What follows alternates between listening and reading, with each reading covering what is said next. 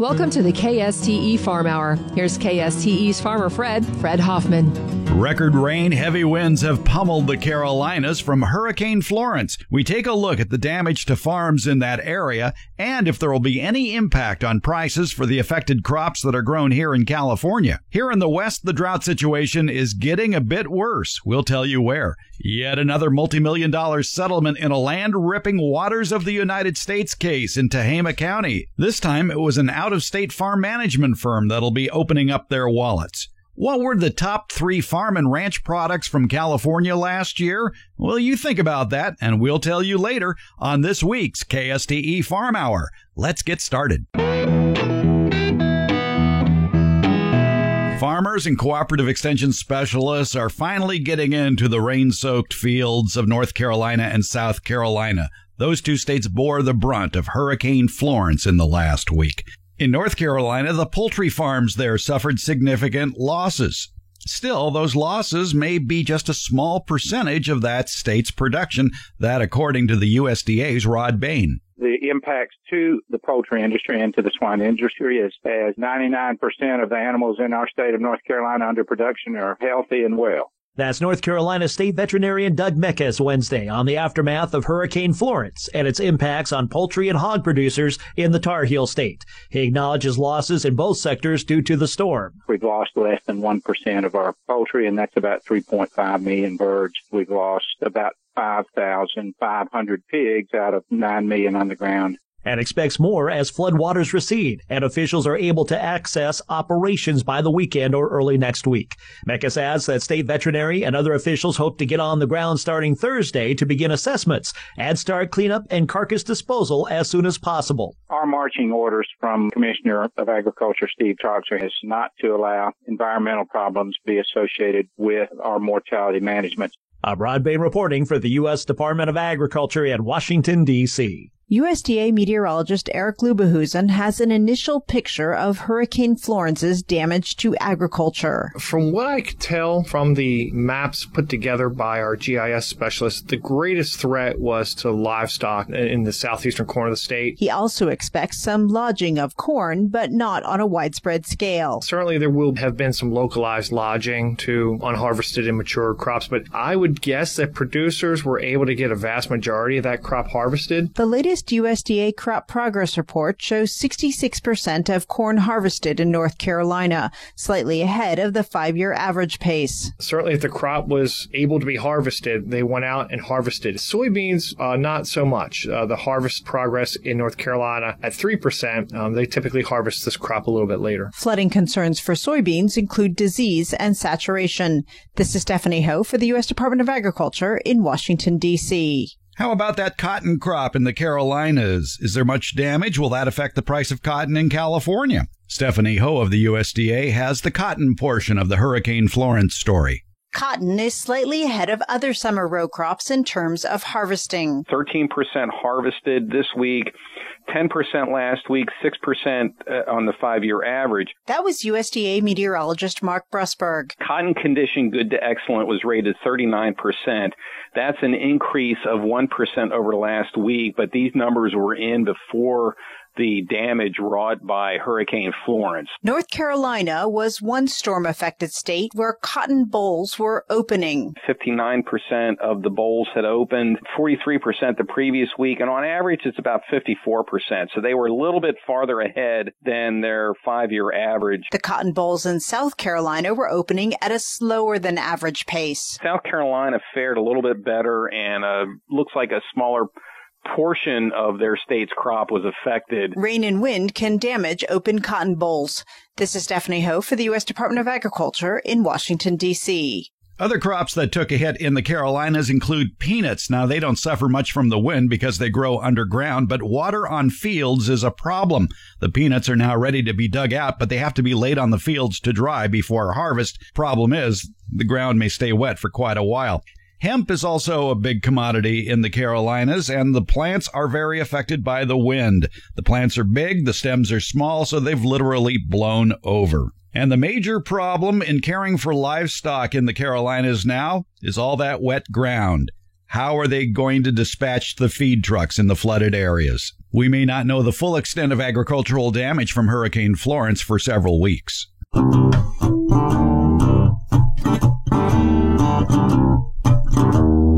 There's not much reaction as far as price swings here in California to what's happening with Hurricane Florence. Valley livestock markets report little change in cattle prices over the last week. Average local spot prices for cotton are a bit higher for San Joaquin Valley cotton, though. It's tit for tat this week, or tariff for tariff. On Monday, President Trump announcing another $200 billion of tariffs on Chinese goods. Because we can't let them do any more what they've done. The list of disputes, a long one. The U.S. chief ag negotiator, Greg Dowd, outlined just a few of the ag issues for a Senate panel last week. They don't buy the wheat that they said they would buy when they became a member of the WTO. They don't buy the corn. They buy no rice from us. Their tariff on distiller's grain is 80%. Their tariff on ethanol is 70%. They don't buy any poultry from us. We finally got a thimbleful of beef in there. The grain sorghum thing is difficult, and we aren't selling them almost what we think would be $1 billion worth of pet food. Meanwhile, after Trump's tariff announcement Monday, China on Tuesday announcing more tariffs on U.S. goods. Meanwhile, U.S. farmers are seeing tariff-related losses, but USDA's Undersecretary for Trade Ted McKinney and Greg Dowd told the senators, "We are taking some short-term pain, but the benefit if we get issues resolved is enormous." In Washington, Gary Crawford for the U.S. Department of Agriculture. According to the California Canning Peach Association's annual survey of nurseries selling cling peach trees to California's growers, a total of 200,000 trees were sold for 2018 plantings. This is a big drop. It represents a 57% decrease over 2017 sales of over 461,000 trees. The top 4 varieties in sales volume are Klamath, Ross, Late Ross,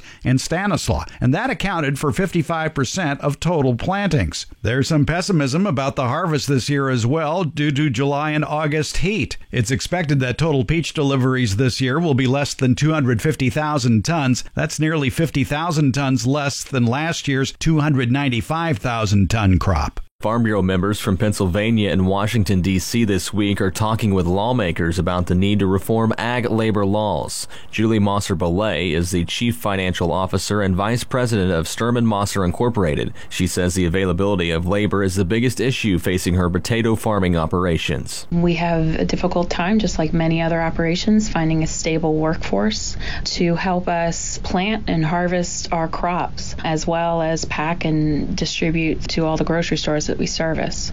We have made a large investment in automation, but it still requires people.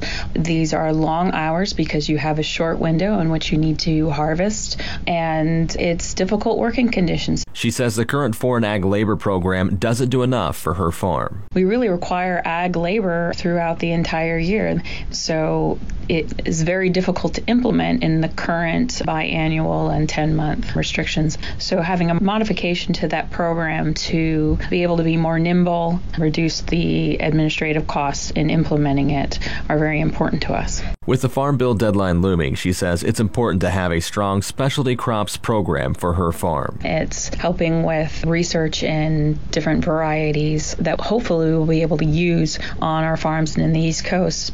The fresh fruit and vegetable portion within the nutrition section of the Farm Bill is extremely important to us as well. We absolutely want to encourage everybody to incorporate fresh fruits and vegetables into their diet. These programs that are supporting individuals who may not be able to afford it on their own is extremely important. Michael Clements, Washington. Here's this week's California crop report. In the Sacramento Valley, the rice harvest is underway. It's just beginning, according to one Sutter County grower. Hi, I'm John Munger with Matna Farms, and we're in a short grain rice field in Sutter County. This field is just about a couple days off from harvest. We took a sample yesterday, and it's a bit high on moisture content, so we're going to be starting back up in a couple days.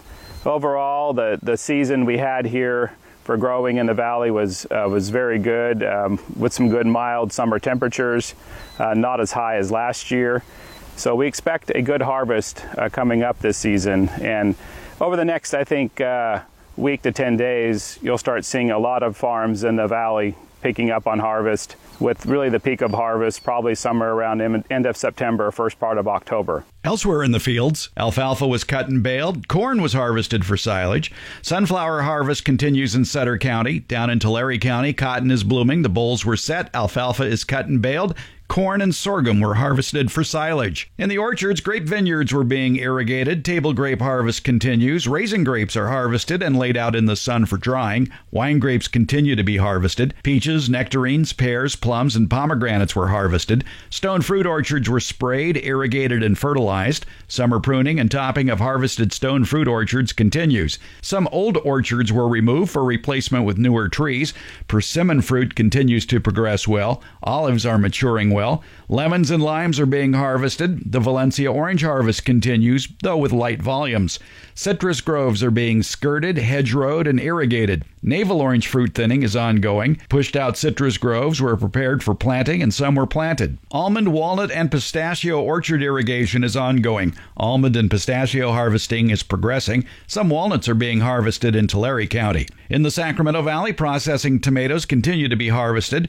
Brassica and lettuce continues to be harvested over in Monterey County. Cucumbers, peppers, and tomatoes were still being harvested in Tulare County. In the pastures, sheep are grazing on fallowed fields. Rangeland and non-irrigated pasture was in poor condition. Cattle continue to be provided supplemental feed to compensate for the deficient nutritional value of rangeland forage.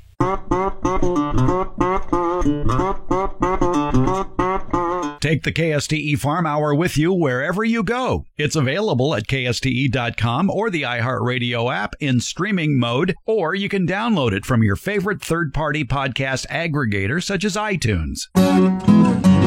The weather story across the country can be summed up succinctly. Lots of rain in the east, no rain in California. The impact of Hurricane Florence continues along coastal North Carolina as well as northern South Carolina. Wind and heavy rain hammered the state for days as the storm moves slowly inland. The highest rainfall amounts are rather amazing. In Wilmington, 30 to 50 inches of rain fell, 20 to 30 inches in Moorhead, and 15 to 20 inches in a wider area of the Carolinas. Flooding in the area is historic. Rivers are continuing to rise, with evacuations still in place at press time. Meanwhile, the National Weather Service Drought Monitor shows just the opposite here on the West Coast. It's dry.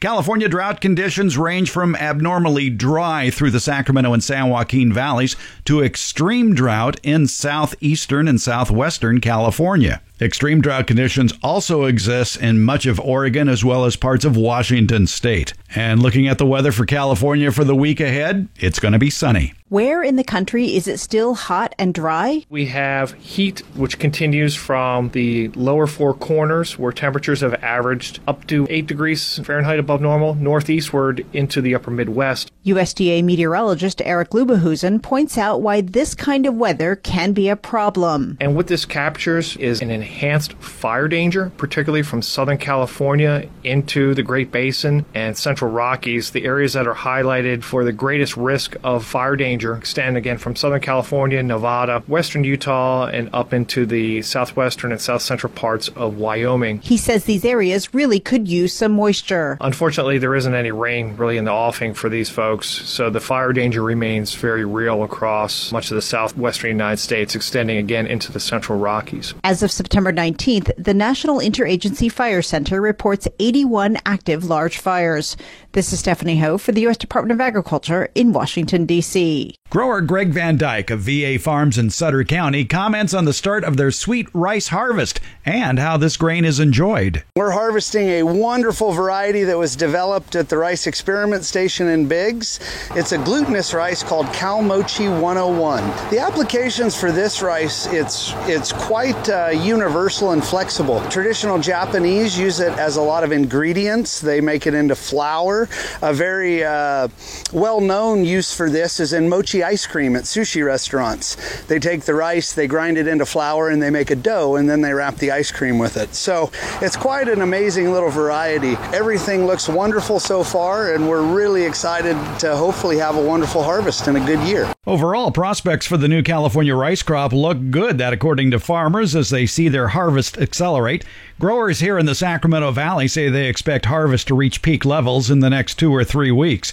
Rice marketers say they anticipate strong demand for the crop, noting that carryover stocks of California rice have been mostly depleted.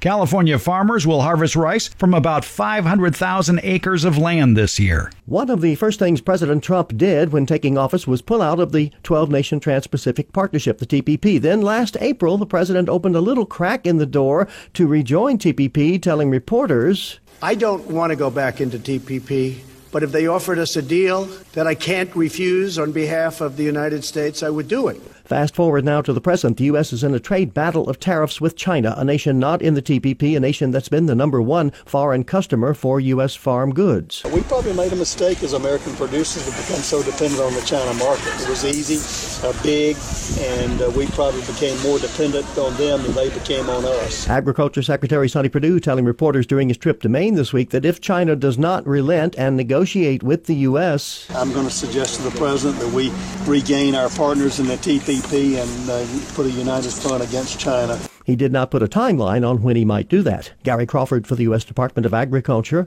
Washington. Another farming company has been fined millions of dollars for ripping land in Tehama County. The Redding Record Searchlight reports the property is adjacent to land whose owners John Duarte of Modesto last year agreed to pay $1.1 million in civil penalties as well as cost to repair damage from using deep rippers to break up soil on his 450 acres south of Red Bluff. That according to the U.S. Department of Justice. However, deep ripping may not quite be accurate here.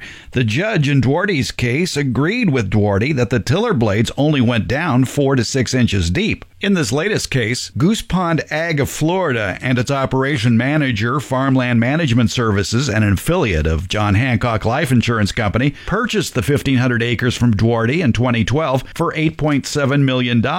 As mentioned earlier, Duarte settled the federal case for $1.1 million after originally facing $2.8 million in civil penalties and as much as $20 million to repair damage to the land. Duarte says, though, the field near Red Bluff that he wanted to grow wheat on, it still stands empty. Someone in the farm safety field, Scott Heiberger of the National Farm Medicine Center, provides some general observations and recommendations for National Farm Safety Week for 2018 on the calendar for the third week of September.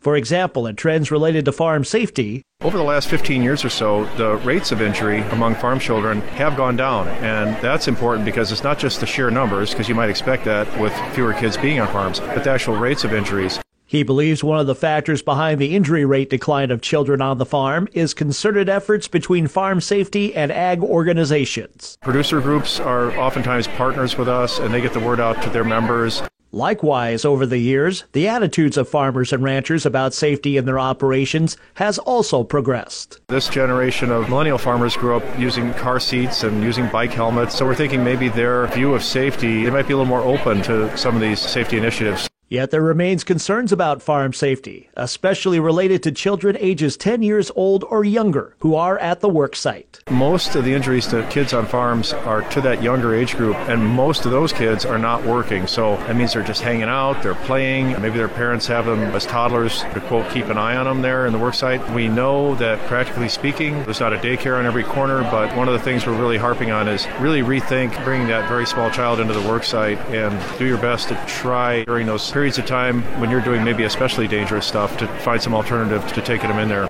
Heiberger says various tools, checklists, reminders, and tips for farm safety are available to producers via health and safety organizations and local cooperative extension. He knows one example, a monthly farm safety check offered by the University of Minnesota. Every month there's a different topic. It might be electrical safety, grain handling, children on farms, etc. And it's a very short checklist that maybe with 5 or 8 key items that a farmer can look at. So for electricity, do all my cords have 3 prongs? Is everything in a conduit the way it's supposed to be? Just things like that. He acknowledges every farm is different, therefore every safety checklist for a farm will be different. Yet he adds reminders such as checklists can help a producer kickstart their farm safety thinking that is specific to their operation. Just a way to keep safety top of mind and just keep it short and sweet and keep it on their radar. I'm Rod Bain reporting for the U.S. Department of Agriculture in Washington, D.C. We're in apple picking season now here in California, and there's a new leader among the apple varieties.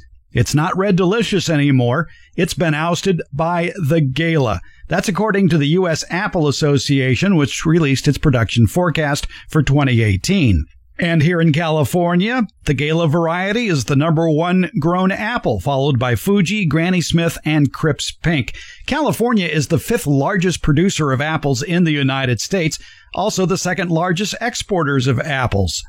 14,000 acres are dedicated exclusively to apples here in California. And even though we think of the last month of summer and the early months of fall as apple time here in California, the harvest really extends from July through October.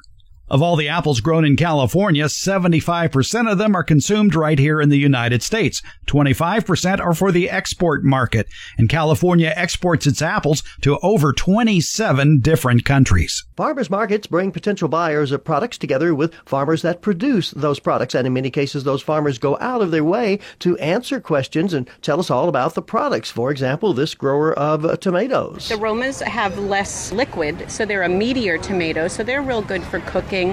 Yellow tomatoes, very Now that farmer's doing a great job, and she sells more products that way. On the other hand, some vendors that I've watched, they don't even talk to their customers. They just sell the product and keep it moving. Arthur Neal is with the Agriculture Department's marketing service. He told the National Direct Ag Marketing Summit this week that for some farmers, talking to customers is not in their comfort zone. That's a skill set that some vendors have, but not all vendors, and training can take place in that space to help them be more comfortable doing so. He says it's been proven over and over again a farmer can make more sales, more money, if someone takes the time to educate a buyer why they should really invest in their product.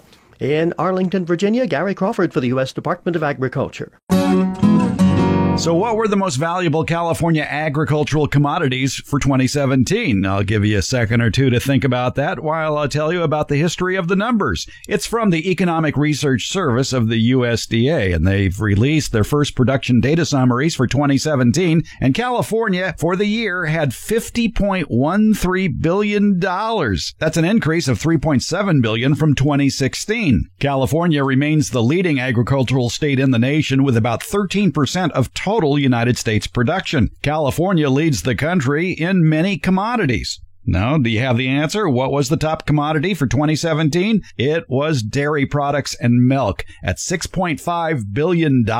Number 2 was grapes. Number 3, almonds, followed by strawberries, cattle and calves, lettuce, walnuts, tomatoes, pistachios, and broiler chickens. California leads the country in dairy production, and it provides roughly half of the nation's fruits, nuts, and vegetables. The House Ways and Means Committee recently approved a bill supported by the American Farm Bureau Federation that would make tax reforms permanent for farmers and ranchers. The Protecting Family and Small Business Tax Cuts Act of 2018 would remove the temporary status of tax cuts passed by Congress last year. Pat Wolf, Senior Director of Congressional Relations for AFBF, says the bill would make the tax cuts fair. For businesses that are incorporated, the tax cuts are permanent. But for other businesses, small business, farms who file as individuals, the tax cuts are temporary. So what the Ways and Means Committee did last week was take the first step in making the important tax cuts for farm and ranch businesses permanent. The changes included in the bill offer several benefits to farmers and ranchers. The tax rates that small business pays are temporary. So what the Ways and Means Committee did last week would make the lower tax rates permanent. They also would make permanent the new 20% business deduction for farm revenue. That'll go away in 2026 if Congress doesn't make it permanent. Wolf says it's important for farmers and ranchers to show their support for the bill. This is the first step, passing the Ways and Means Committee. The next step is for the full House of Representatives to pass the bill. Right now, it's uncertain as to whether or not they will or can do that. So it's important for farmers and ranchers everywhere to tell their elected officials to make lower taxes permanent for farmers and small business. Michael Clements, Washington. Pointing out the unique needs of farmers in urban and suburban regions, a coalition of agriculture and urban groups has urged Congress to include new urban agricultural initiatives in the 2018 Farm Bill. A conference committee has been working to finalize the new farm policy bill. Supporters of a proposed Federal Office of Urban Agriculture and Innovative Production say it could help foster food production in ways that would benefit cities and rural areas alike. Familiar with vertical farming? You're growing plants environments, in controlled environments indoors. And the vertical aspect is when you're growing on multiple stories or multiple levels. And this could take the form of columns on which you're growing plants or on stacked levels. Sarah Fetterman is a USDA researcher in the Office of the Chief Scientist, involved in vertical farming systems. So think produce growing hydroponically via H2O, or in soils, or even through nutrient-rich gel substrate. Most of the crops that you're seeing in vertical farming operations are microgreens, lettuces, some wheatgrasses, also herbs. So these are specialty crops that can be grown quickly. These are high-value crops. And vertical farms are perhaps most common in urban areas, with plant life growing in everything from former ship and trucking cargo containers to previous warehouse buildings. That is one reason why Fetterman and fellow Agriculture Department researchers such as David Babson are exploring the possibility of vertical farms as part of an urban ecosystem. What we're interested in is developing engineered systems that allow us to industrialize ag production in urban centers. So actually being able to build up controlled environments that allow us to build large supply chains for food and products in cities. Babson provides one example of a potential urban ecosystem for a vertical farming operation. How would we source the water for the vertical farm with wastewater and provide opportunities for treating that wastewater and providing multiple benefits simultaneously? So the idea with the vertical farm and the urban ecosystem is engineering new opportunities for new types of systems rather than applying traditional farming techniques but then just putting them into a city environment. And these concepts have drawn a wide range of interest, from an entity conducting its own form of vertical farming in a controlled environment. Station crew members will be eating the lettuce that they grew on the space station. NASA growing salad-type produce aboard the International Space Station, and the Department of Energy. Why? Some of the growing techniques that are used in controlled environments allow you to optimize the water use through the growing plants. If it's in a controlled environment, there are ways to recover that clean water that can then be recycled. And what that does in an urban environment is displace the energy requirements to produce that same amount of clean water. So when you're looking at the whole net energy of the system, there's significant water savings, and therefore there's significant energy savings. Now, Babson and Fetterman say while expansion of these vertical farming urban ecosystems should occur over the next decade, some of the technologies, such as breeding crops specific for these growing environments, are still years away. I'm Rod Bain reporting for the U.S. Department of Agriculture in Washington, D.C. Once again, we're coming to you from the Agriculture Department's Farmers Market in Washington, D.C. We're in the Vegucation tent talking about tomatoes. Yeah, one of our two USDA Vegicators today, Toyana Thompson. Now, this has happened to me quite a lot. I go into the store, I grab some tomatoes. Yeah, in a bit of a hurry and end up with some tomatoes that are too ripe, not even close to being ripe, either one, and end up throwing some of them out. And I see your face scrunching up there, Toyana. That really rankled you, doesn't it? I don't want any of my money to go to waste and any of the fresh produce to go to waste. Yeah, so you say I should take my time, look for tomatoes that are what? Bright, shiny, with the firm skin, and kind of stay away from the ones that are a little dull in color, not as red, and that have a wrinkle. Yeah, don't buy tomatoes that look like my face. Yeah, you would really want to avoid that, right? Yeah, I think so. Okay, now with Toyana today, another Vegucator, Laura Walter. I'm feeling good from my head to my toes. Yeah, well, we'll go on as if nothing had happened. You also are well versed on the tomato. It's the second most consumed vegetable after potatoes. Laura, you said vegetable. Would you like to change your testimony? Botanically, they are a fruit. Maybe, but let's go back to 1883. Congress passes a law putting a tax on imported vegetables, but not on fruit. Now, John Nix is a food importer. He sues the Port of New York and its tax guy, Mr. Hedden, for all the tax he had paid over the years on all the tomatoes he had imported because, as Laura pointed out, botanically, they are a fruit. Yeah, so the case goes all the way to the Supreme Court. And how did that 1893 case come out, Laura? They're actually vegetables. What? Order in this Well, whatever they are, we do consume a lot of them. Last year, each American consumed 93.5 pounds of tomatoes, both fresh and processed. That consumption might have even been more, but tomatoes got a slow start in this country. People were scared to eat them. Laura, you've got a personal story about that. I had a great uncle who refused to eat tomatoes because he thought they were poisonous. Because they're part of the nightshade family, which also includes other poisonous plants, that they were lumped in with all of that. Of course, today they're lumped into all kinds of foods and dishes. Laura, you're slicing up some tomatoes there, getting ready to make something to give out to people today. What's it going to be? A Spanish tomato salad. Spanish. Very simple, with our lovely slicing tomatoes, some basil, some garlic, oil, and a little salt and pepper, but we're adding a twist. We're throwing in some beautiful toasted white bread to make a panzanella.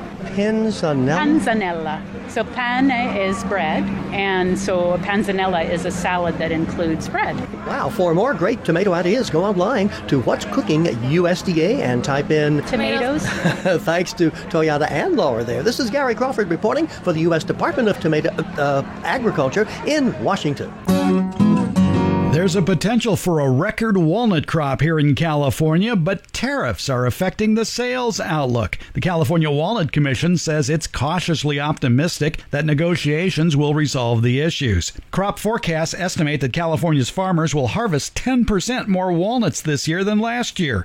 The commission says retaliatory tariffs affect three top international walnut markets: China, India, and Turkey. As a result, you're going to see lots of ads encouraging walnut consumption here in the United States, and those ads are slated to start this month. In a Senate Ag Committee hearing the other day, questions about the USDA's program to help compensate farmers for losses because of tariffs. Can you offer some background on how the department determined the payment rates for the different commodities eligible for the program? Committee Chairman Pat Roberts directing that question to USDA's Chief Economist Rob Johansson. Several senators said they'd heard complaints from various commodity groups about the payment rates. For example, why soybeans will get $1.65 a bushel, corn only a penny, even though corn prices have dropped more than beans. Johansson says the calculation did not go on price, which can be affected by many things. We wanted to focus on a trade damage approach. In that sense, those commodities that were exported to the countries that are retaliating are going to show the highest trade damage effects from these tariffs. And that's why you see such a large component of the program being directed to producers of soybeans, since soybeans was our largest export to China. On the other hand, for producers of corn, for example, we don't sell as much corn to the retaliating countries, the EU and China, and that's why the payments to corn producers are so much smaller. And Johansson gave the actual figures. The value of soybean exports that were being affected by the tariffs was roughly $14 billion. And on corn, for example, it was $300 million because corn shipments to the countries that are retaliating were relatively low compared to soybeans. But some other senators said there were other regional factors that should have been figured in that might have changed the payment situation. However, when we put the current methodology together, we did not do regional effects. There were a number of factors to consider there, transportation certainly being one of them, availability of storage capacity being another, and availability of rail shipment capacity to the Pacific Northwest relative to barge capacity down to the Gulf. And Johansson said it would have taken many analysts a very long time to go into that kind of analysis for the 7 commodities: cotton, corn, milk, hogs, soybeans, sorghum, and wheat. And Johansson said, frankly, we wanted to put the program out there in a fairly rapid fashion. However, that said, those are all factors that we are actively examining and looking at as we look to the calculations for a potential second round of payments coming later this fall. A second payment, not a certainty, but the possibility of it was mentioned more than once during the hearing. If you'd like a detailed look at the calculation process that was used, go online to USDA.gov and search for trade damage. Gary Crawford for the U.S. Department of Agriculture, Washington. In 2014, the overall value of California rice was $1.1 billion. In 2016, that dropped to $704 million. However, the export value in that same time period for California rice went up from $681 million in 2014 to $715 million in 2016, albeit a drop from 2015 when it was $751 million. Jim Morris of the California Rice Commission says a lot of factors come into play when considering the overall picture of California rice. So I think, first of all, why the crop value was lower was we produced less rice. We had some challenging years with weather, late starts because of wet springs, also some challenges with excessive heat during the growing season. So I think that contributed to the lower value of the crop. The export situation, it's very complicated because rice is thinly traded around the world. Less than 10% of the rice produced in the world is actually traded. So there's a lot of other factors that contribute to the value of rice that you're shipping to other countries. And Morris reemphasizes that the price of rice is determined not just here in the United States, but by growers around the world. For example, Egypt is an interesting situation that we're monitoring. They may be cutting down on their rice production because of some water policy changes. It's a changing situation that we're watching because if Egypt shifts some of their rice out of production, it could lead to more opportunities for California. Another competitor that grows a similar product is Australia, and they've had droughts over the years. So if these other producing areas have challenges, it provides more opportunity for California rice exports. Conversely, if some of the other producers that we have a like product will produce more, then it could be challenging or more challenging for us, to get all the market share that we want. So it really just depends. I mean, we have very consistent supply and quality year in and year out, but there is volatility with some of the other markets that we're competitive with. Back in 1980, when this song was a hit, the government put out its first version of the dietary guidelines for Americans. The guidelines advised basically taking in less fat, salt, and sugar, more whole grains, fruits, and vegetables. The guidelines were issued with the hope that we would listen and start to reverse our eating patterns, which were, of course, more fat, salt, and sugar, not many whole grains, fruits, and vegetables. That was 38 years ago. So are we making any progress? And does where we get our food make much difference in our diets? We'll take a look on this edition of Agriculture USA. I'm Gary Crawford. You know I love that organic cooking. I always ask for more. And they call me Mr. Natural on down to the health food store. I only eat good sea salt. White sugar don't touch my lips. Oh, that sounds so healthy, but the last group of experts to revise the government's dietary guidelines back in 2014 told us straight out. The U.S. population is nowhere near to consuming the USDA food pattern that we've been talking about. The vast majority of the U.S. population does not meet recommended intakes for fruit, vegetables, whole grains, and dairy. In the daytime, I'm Mr. Natural, just as healthy as I can be. But at night, I'm a junk food junkie.